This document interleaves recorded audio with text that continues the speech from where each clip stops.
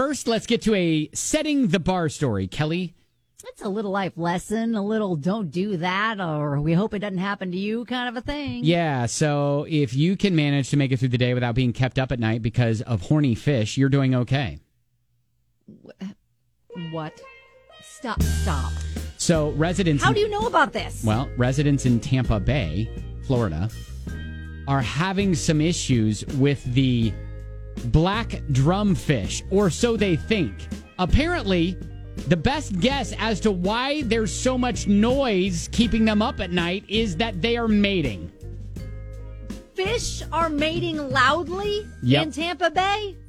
I guess they're trying to raise about $2,500 so that they can install underwater microphones to confirm their suspicions that the black drumfish, which mate at night during the wintertime, are making the noise by flexing their muscles.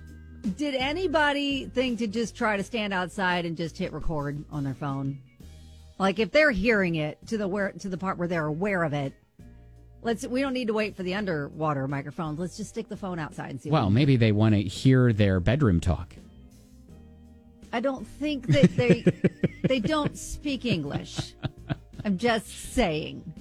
Could you imagine not being able to sleep because fish are mating? No. Again, they're deep underwater, aren't they? Like, I'm so confused as to how it's that loud. So I don't know if they, come to the surface and they splash around. I don't know if they're, I don't know. I don't know how. This is a bizarre story. It's really bizarre. Like, I needed somebody to at least walk out their house and hit record. Well, I'll tell you what. I can hear what they're hearing. My mom lives in Tampa. She's been listening to the show this morning. So all right. If you could just give us a thumbs up whether or not these fish you've ever heard of, the black drumfish, are keeping you up while you're sleeping because they're mating. Walk outside, hit record on your voice note on your phone, and send it to us. I gotta hear it. So there you go. That is your setting the bar story. If you can manage to make it through the day without being kept up at night because of some amorous fish, wow, you're doing okay. That is one we don't have to worry about around here. I guess not. No. Yeah, I mean, I think we're good. the catfish,